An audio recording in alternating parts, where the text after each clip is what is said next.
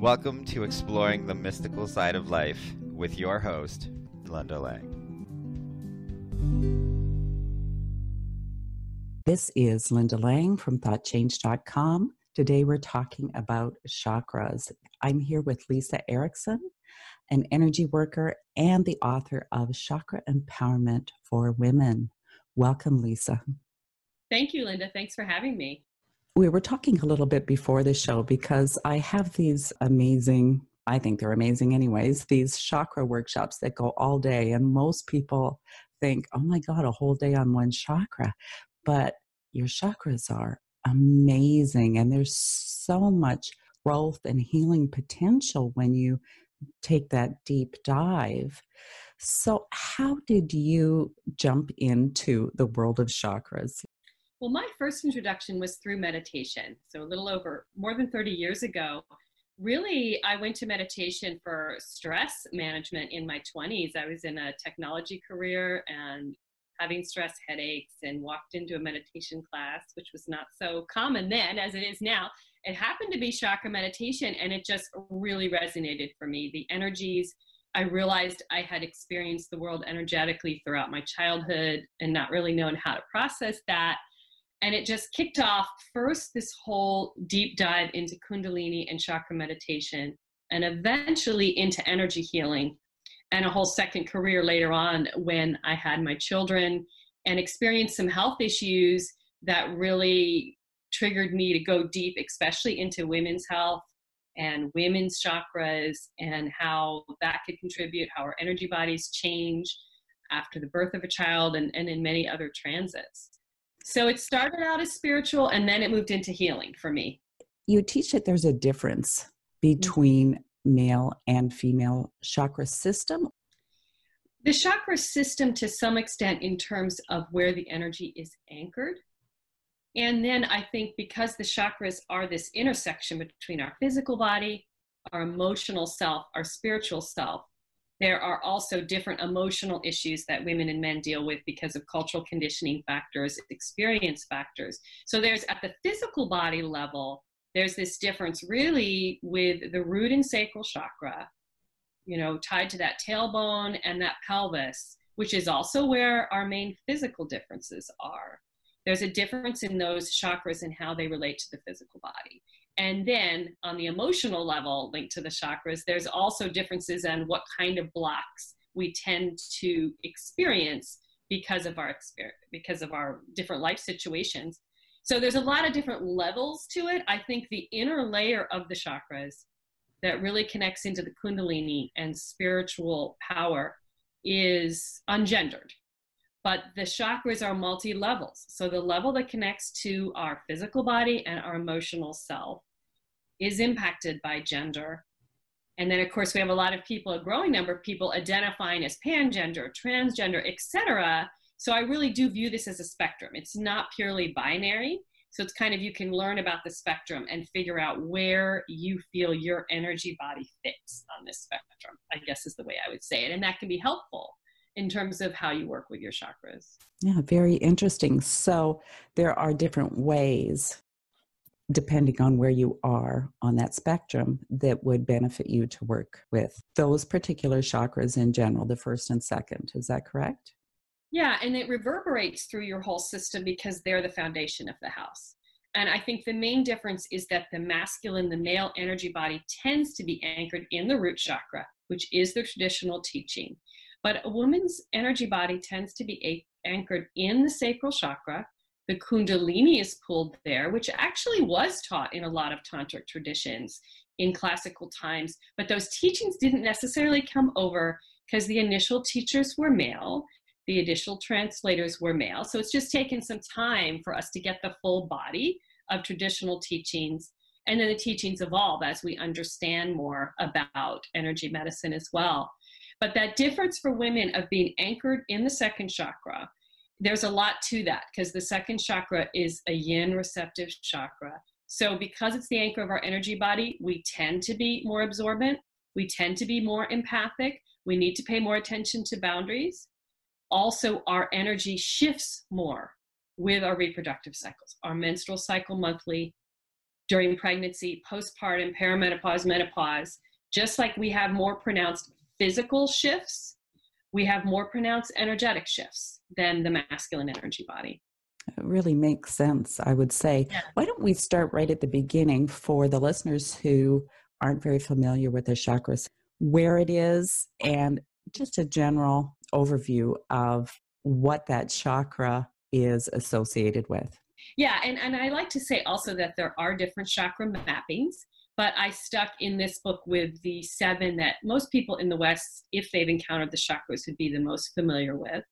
So in that system, the first chakra is the root chakra. I use the focal point of the tailbone. It's connected to the legs and the feet. In energy medicine, it's connected to the adrenals, your skeletal system, your immune function.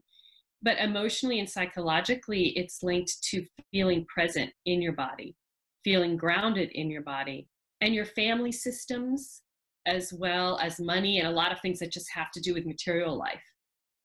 And then the second chakra is one in which there are different placements, the second and third in different systems. So I really like to work with the sacral chakra pretty low for a woman in particular, the womb center, or really right at the cervix almost inside. And a woman who's had a hysterectomy, it's still in that same location, right? So it doesn't matter physically, the changes.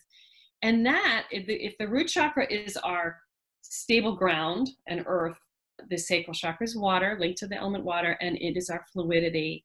It's our ability to adjust. It's our emotional life, and it's our sensuality, our ability to experience pleasure. It's a give and take to some extent with the world and our environment, and of course, sexuality. And I work with a lot of sexual trauma survivors, so that's part of what got me really interested in the sacral chakra, because that's the chakra that really tends to get impacted. I'll go through the others a little faster. Those are my 2 big ones. The root and sacral I'm very into. So for the third chakra, some people like to use a navel focal point and some a solar plexus. I prefer the navel focal point, but either way, it rules that whole digestive area, and it's linked to willpower, determination, our ability to execute, our self-identity in the world. The heart chakra is the heart and lungs, and it's the center, it's balance, it's compassion, the ability to feel love and to receive love. The throat chakra, of course, is our ability to express ourselves, but not just through speech, really any kind of expression and communication. And it includes our ears. It also rules both our mouth and ears, so it also includes receiving feedback. So it's really the whole communication loop. And then our third eye in our forehead is the 3 eyes: insight, imagination, and intuition. And then our crown is really about meaning, and that can be spiritual faith, but it can also simply be how we find meaning and purpose in life and our connection to that. So that is the not quite 30-second overview. The shortest I can do personally. So Lisa, you didn't mention creation or manifestation when you talked about the second chakra. Well, it is linked to creation. On a spiritual level, it's linked to our primordial creative energies. But I really view manifesting and creating things in our lives as a full chakra, full person expression. And traditionally, the upward pathway of the chakras is the spiritual pathway, shifting the kundalini upward into your crown to experience the mystical side of life, right? The title of your show. And I view the downward pathway as the birthing process of co-creation. Anything that you're going to create, you have to first either receive it or see it, vision it. And then you have to communicate it and connect with people around it, and then organize it. That's your navel, and execute on it. And then you're birthing it with that sacral creative energy and that root chakra practical material relationship to the world. That's how you make something manifest. So I really view the whole downward pathway as one of manifesting. Yeah, I actually agree with you. I think all of the chakras work together, and they can also become, I don't want to say fragmented, maybe damaged due to life experiences or how we interpret life. So that second chakra, particularly because of the nature of sexuality and how much shame people hold. Can you talk a little bit about how that chakra gets damaged sometimes? Yeah. And any of the chakras can be, we have imprints, we can have blocks to the particular expressions of a chakra, or we can have imbalances between them. We can be too centered in one and the other one is not expressing. So a lot of different energy things that can occur. I think with the sacral chakra, shame and self-blame, as you mentioned, and we have a lot of cultural problems with sexuality in general, and women in terms of our worth being tied to our sexual attractiveness and body image. All of those things impact our ability to really experience our sacral chakra as this fountain, really, of procreative energies, not necessarily tied to birth, of sexual energies, not necessarily tied to sex, and just being able to experience our body as pleasurable, but not shameful, and our sexual energies as just part of life without all the other baggage, right? And so any sort of conditioning, or if we experience sexual abuse or assault, all of those kinds of things can cause those energies to be blocked. Or, and this is what I often see with sexual abuse and assault survivors, to disassociate from those lower chakras. Someone will live up in the upper chakras, or when they're triggered and anxious, they have survival mechanisms that they developed to kind of leave those chakras and not be fully present in their body. And so it's really about learning to get more presence in the body, and that's really tied to that first and second chakra. So how can someone determine whether or not they have a blockage or an issue with that second chakra? Really, it's looking at your relationship to your body. Is it one of shame? Is it one of constant judgment? Can you celebrate your body and what it does for you? Really, if you have feelings of shame, blame, guilt, self-blame, if you're always feeling guilty, women, there was once a study on how many times we tend to say, I'm sorry, to some extent that's a conditioned pattern, but if you're always feeling sorry, always feeling responsible, also, obviously, your ability to just experience pleasure in your body, and not simply sexual pleasure, but just can you sit and eat your favorite fruit and really allow yourself to taste it? Can you experience, a nice fabric and really feel it? Can you take a bath? Can you nurture yourself? Can you self-care? If those things are really challenging or not something that you allow in, that's usually a sign that you're not fully connected to that sacral chakra. And of course, sexuality is a big one. If sexuality is an issue, either not being able to engage in sexuality or cutting it off, or unhealthy sexual behavior, that's kind of the spectrum. Both of those are a sign that you could really benefit from working with that sacral chakra. How would you suggest people start to heal that chakra? We have male listeners and female listeners, so maybe you could give a couple tips for both sides. Well, and what I really believe in is everyone can do just little mini activations. You don't have to engage in chakra meditation. Of course, there's energy healing work with people like you and me where we're actually helping someone as well, but anyone can do it on their own. So what I've tried to offer in the book is activations that have a few doorways in. They have a visual you can use if you're very visual. They have affirmations if you're more into the spoken word, or you can use memory, because we all have little experiences of what it might be like to allow pleasure in or feeling grounded in our body that we can use. Memory is very powerful. You can kind of magnify that. So I think finding these little doorways into magnifying those particular energies, in the case of the sacral chakra, really indulging in pleasurable moments of sensual pleasure, visualizing in your sacral chakra a beautiful orange light, or what I call the sacral lotus, a flower opening in the sacral chakra. That is, that sense of opening is really key to the sacral chakra. And just doing that a few times a day is really helpful. And then, of course, if you feel you need more continued or continuous emotional work, you can engage with someone that can help you with that. So I think the second chakra really impacts all of our relationships, not just our romantic partners. Yeah, I agree. It's our whole emotional life. And then especially parenting, because there's a mother-child energy line that's rooted there. Then, of course, we have a line to our own mother. So it impacts on every level. It's really like this intersection point when it comes to family as well. And so as people start working with the second chakra, is it typical for maybe some buried emotion or buried issues to start to surface? That definitely can be one of the impacts, or emotional swinging, feeling as if all of a sudden, if someone has sort of clamped down on their emotions as a coping mechanism, when you start working with the sacral chakra, you're really trying to gently open your window of tolerance, your sense of what emotions you can allow yourself to feel and be comfortable with them. So pacing is important, and really supporting yourself and self-care, and getting this sense of this balance point that the emotions are occurring around, almost like you don't have to feel as if your emotions are so overwhelming.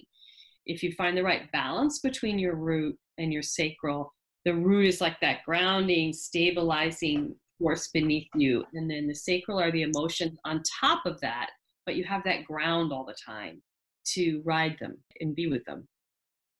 Wonderful, I think, first of all, that people would be open to the chakra system and the energetic side of things to help bring a little more balance and healing into their life. What is the number one suggestion you give your clients when they come to see you? It's almost always about trying to heal dissociative patterns of dissociating from presence with the body. So our first work is almost always getting really connected to the body, really connected to the root chakra first, even before we work with any shame that might be held in the sacral chakra or self-blame. So we do a lot of work visually with kind of imagining the energy body and tying it into the root, but then also a lot of somatic work. Where do you feel anxiety in your body? Can you describe it viscerally?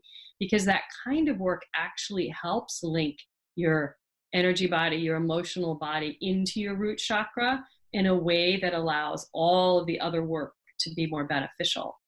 So I think that's the first step, is identifying ways that you might be disassociating from your body and coming back into it. I've met a number of spiritual people, not necessarily people that have had any kind of sexual trauma, but they have that same kind of disassociation, that they think that it's better to be in spirit than in the body, or perhaps that you can't actually connect with the spirit in the body, but really you can.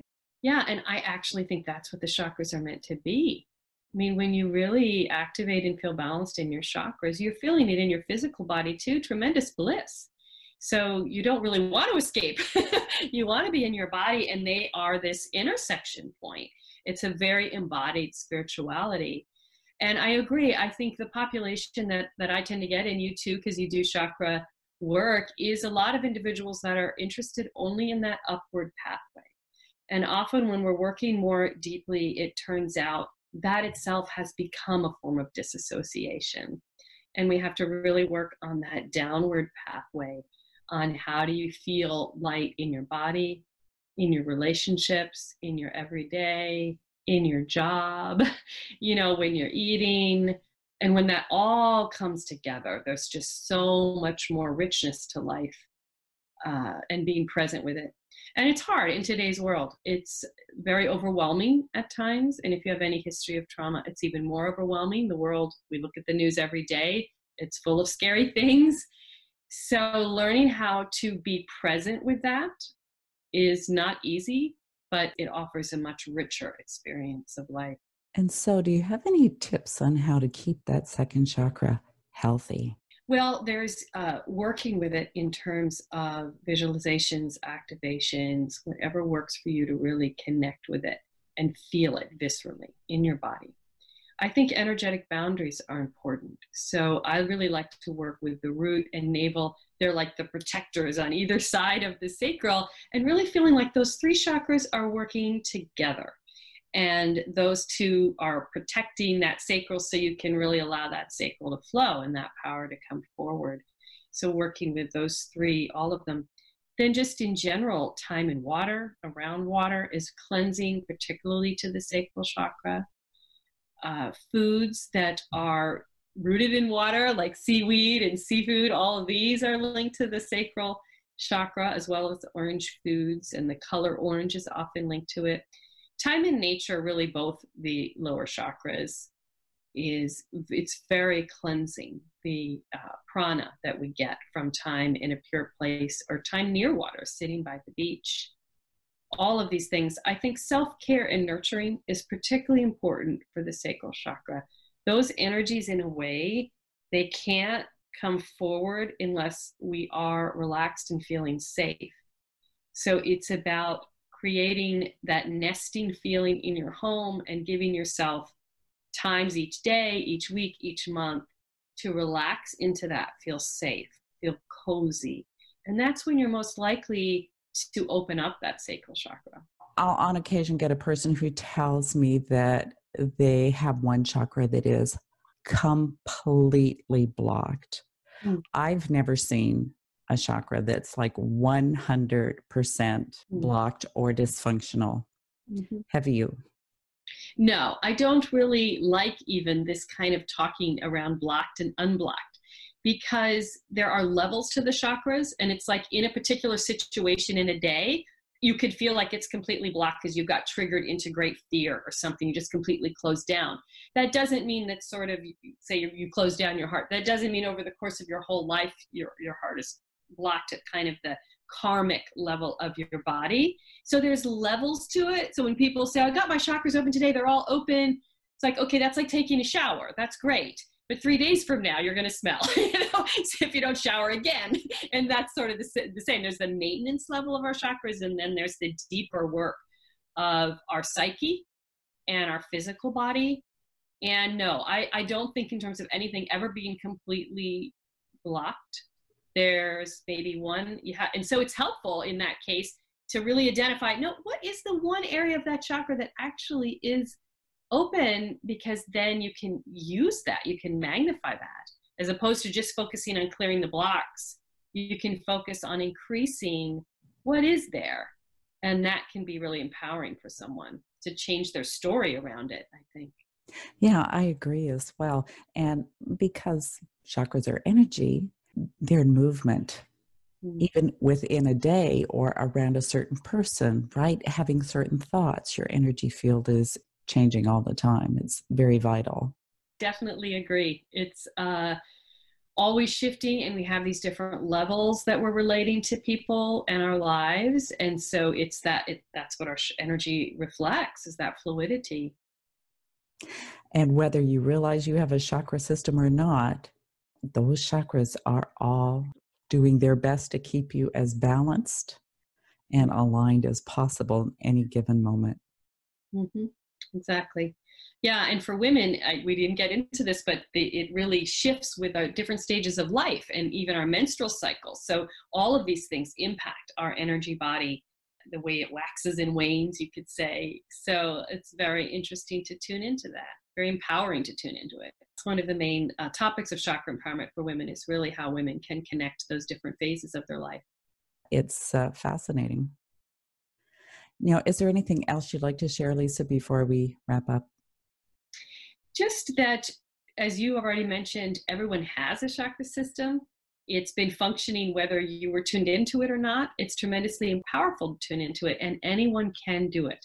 You don't have to feel like, oh, I'm not a crystal person, so I don't want to do that. There's a lot of sort of stereotypes out there around the chakras and working with them, but it really can be as simple as just focusing with a hand over your heart. And for some people, it's more psychological. It's more emotional, therapeutic work. They relate more to that side of it, and as I do, really. And I think it has something of value for everyone. So dive in. And the other thing I'd like to say is that it's not associated with any particular religion. Yeah, chakra systems are found around the world. It's not always use the word chakra, but because that's a Sanskrit, ancient Indian word, but all over the world, there are energy center mappings, and it's remarkable how similar they are. So that's really validating and fascinating, I think. Well, I want to thank you for being my guest today, Lisa. And I'd like to thank you for listening to this week's episode of Exploring the Mystical Side of Life. You'll find us on YouTube, iTunes, Spotify, Anchor.fm. You'll find me at thoughtchange.com. Come and pick up your copy of Learning to Listen, and we'll see you again next time. Bye for now.